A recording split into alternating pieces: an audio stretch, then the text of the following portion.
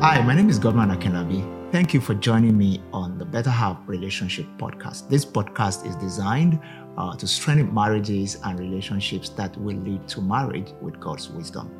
On this episode, I will be discussing fighting the surge of disposable marriages. I'm sure you're all familiar with disposable items: paper towels, disposable cups, disposable plates.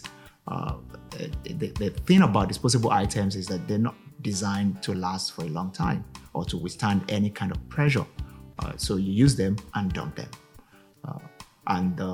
Sadly today, many marriages have become disposable in terms of their lacking the characteristics of durability. Disposable marriages have been rampant, with people simply vowing till divorce do us part rather than till death do us part. As a result, marriages have dissolved in months, in weeks, even in days. But the truth is that many people who find themselves in such disposable relationships probably didn't start out, with the intention of making it disposable. In fact, many people want the classic fairy tale, happily ever after. But over the time, certain attitudes, misconceptions, some kind of behaviors erode the fabric of their relationship, and it becomes good only for the dustbin of life. It's my desire to help you strengthen your marriage and make it highly non-disposable. I'm a firm believer that marriage ought to be sweet and enjoyable and to last forever. Why? Because God instituted it to be like that. That's God's original intention, is for it to last forever. And everything that God created, the Bible says, was good. So your marriage has to, your marriage has that inherent value of goodness and rightness within it. And you must believe it, you must understand it to be so.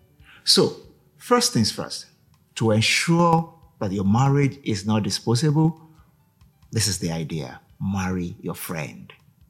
Preferably, marry someone you would consider to be your best friend, or at least one of your friends, one of your best friends, let me put it that way. Marry somebody that you can build a strong friendship relationship with. Simple, to say. Some people will say that it's not easy to find a friend to marry. Is it that simple? Actually, many people find out fairly early in marriage that they married people that they were attracted to, not necessarily people that they were friends with. The important thing is that attraction is not enough.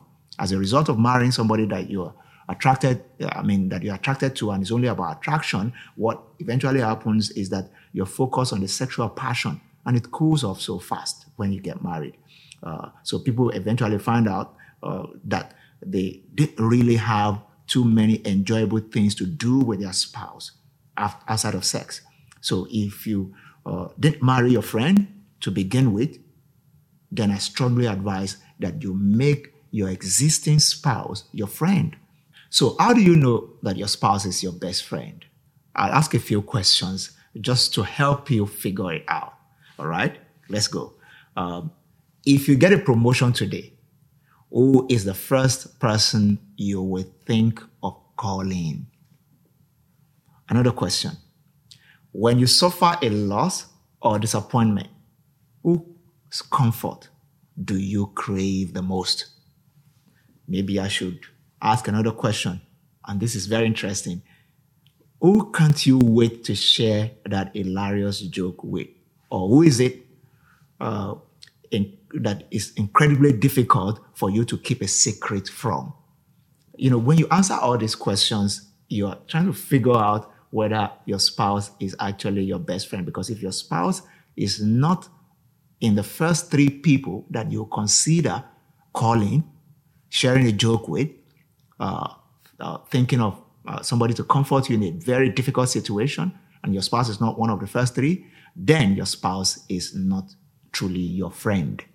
And you need to come to terms with that.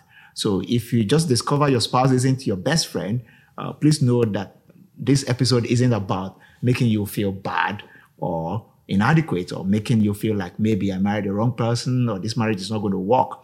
It's about sharing how, with God's help, you can make your spouse your best friend, because that's the way it should be. All right. So many couples assume that marriage will automatically build friendship, and this is false. Nothing can be further from the truth. Friendship in marriage is never automatic. It requires intentionality. You need to accept responsibility for building friendship in your marriage.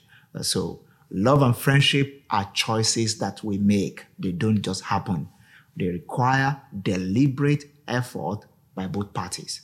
And it's not a one-man thing. It's not just for one person. Both of us need to make the decision that we're going to be deliberate about how we focus on building love and friendship.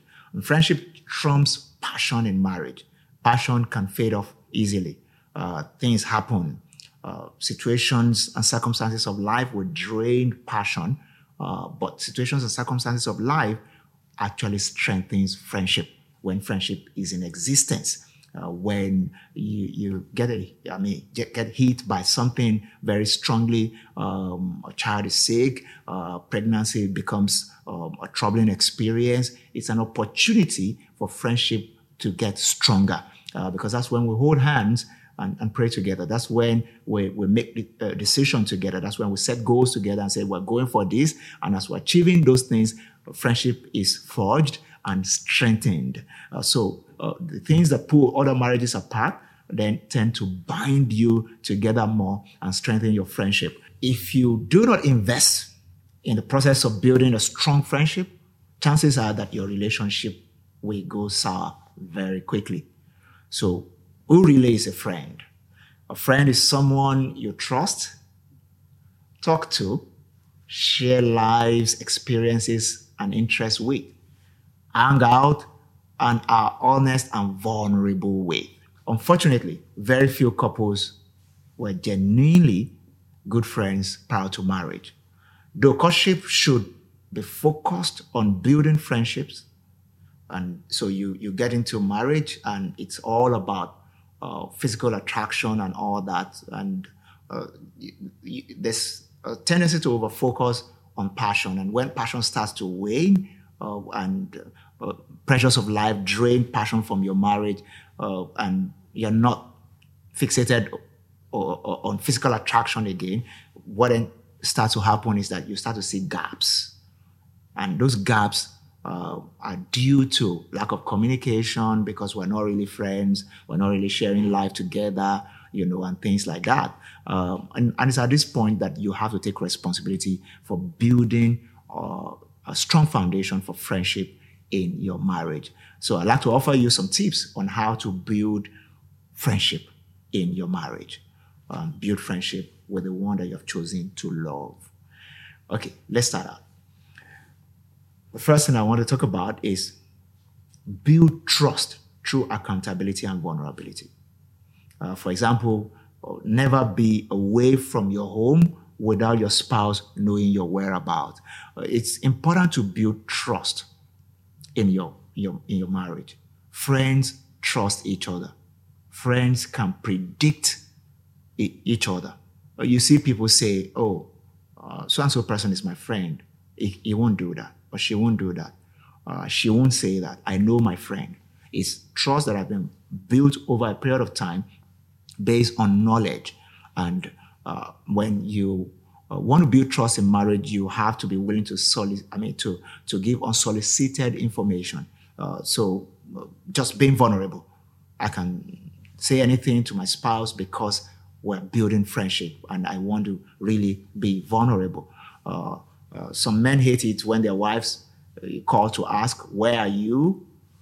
So guys, it's better to preempt that than to become agitated because your wife is always asking. Why don't you volunteer the information? Ladies, it's the same thing. Volunteer the information beforehand.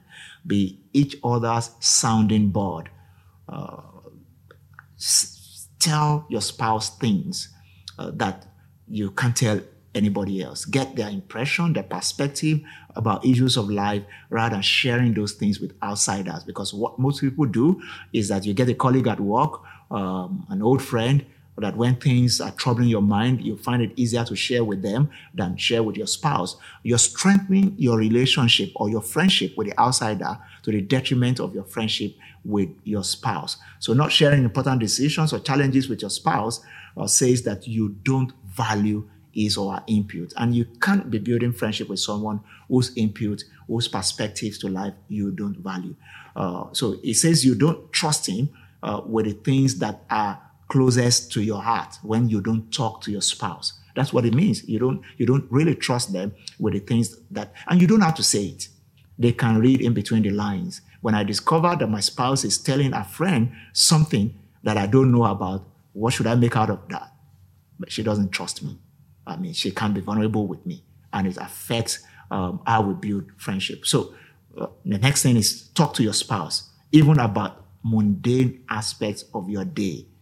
That's what friends do. Friends share things, simple things, and then we build on it into more serious matters of life and destiny. So friends talk about everything. Ditch, your business excuse and talk to your spouse. Don't make busyness stand in the way of building friendship. Don't let it ruin friendship in your marriage or the fun in your marriage. Thanks to technology, there's no excuse for not keeping in touch. WhatsApp, text message, voice note, all kinds of things today that can help you to keep chatting with your spouse. And you follow each other on social media, comment on your spouse's post. Be the first to do that, especially if you find it early. And just make fun and have fun. Hang out with your spouse is another thing. Go to the cinema, to the beach, or other fun places with your spouse. Make sure that you are deliberately getting fond of each other. And that won't jump on you. You have to practice it. You have to think through it. How can I, rediscover fun with my spouse? Crave closeness. Don't be a free radical. Don't be content with being alone for too long. Always think, where's my spouse now? And what can we do together? Because that's what friends do. Don't always insist on needing your personal space. I understand that sometimes you have a need for me time, but me time should not be too consistent. It's not all the time. Once in a while you have me time, and you can talk about it, and your spouse can give you some space. But focus the bulk of your time on building companionship, building friendship in your marriage. Discover each other's peculiar areas of interest. That's another nice thing. What is my spouse interested in, and how can I show a bit of interest in that area also? Even if originally I'm not interested in it, I can still show some interest. So let me give a good example. Some ladies complain that their husband loves football too much, and you don't want to watch this maybe English Premiership or La Liga with your spouse. Sit with your spouse and enjoy it, even if just 15 minutes. Before you know it, you know the name of his favorite player. You know the scores from the match. Your spouse can easily discuss a bit of soccer with you, and then some bond is building. But when we don't have anything in common, it's pulling us apart, because friends have located what they have in common, and they talk about it. They build friendship around such things. So why not agree on some things that will bind you together, some things that you are interested in? If your spouse is interested in real estate and you're also interested in real estate, you can buy real estate magazines, look through together, have fun, just checking out a new property around town. Before you know it, you have a common ground that you can build your life around. So don't disdain or demean your spouse's interest. Be an encourager. Be your spouse's number one cheerleader in the areas of their interest. Invest time in creating lovely and positive memories. When, for two people to have things to discuss, they must have common memories. And when you don't spend time together, you don't have common memories. I can still look back to holidays that my wife had in time past and things that happened, outings with our kids and what one of our daughters said that we can still laugh about today. And with that, we have great memories around which we can always talk. So plan to get away without the kids, where you can enjoy each other emotionally, spiritually, physically, and bond a lot more. Also, do everything within your power to get along with your in-laws. Your spouse will love you for your genuine effort at getting along with your in-laws. In-laws are important because we spend the earlier years of our lives with our in-laws. So if you don't get along with my parents or my siblings, and it's the easiest thing for you to cut them off, it's difficult for you to build a strong relationship with me. So you need to reconsider that, be observant, have this knack for always looking out for what will interest your spouse. Have you ever wondered what your spouse friends see in him or her that make them gravitate towards your spouse? Why don't you look for such things too? Maybe your spouse can be hilarious. Maybe your spouse is caring. Play it up and look out for that and get a stronger connection with your spouse. Don't be told about your spouse's generosity, sense of humor, or organizational skills. Look out for it yourself and celebrate it and get attracted to it and observe and discover the gem that you have married. Finally, I have a challenge for you. Call your spouse your best friend. Just say it, because when you say something too often, it gets into your subconscious mind and just your mind starts to accept it. So the more you say it, the more your mind accepts it. So take a look at your spouse. Look at your spouse in the eye and say, honey, on this side of heaven, you are the first and the best in my life. And act like it. Your heart will soon follow your action. Your heart will soon follow your action. So do it. Practice it, and I'm sure you will have a testimony of goodness and strong friendship returning into your marriage. I hope this has been helpful. Please remember to share this with your friends, share the podcast with your friends, and also hit the subscribe button. Until the next episode, may your marriage and relationships be sweet.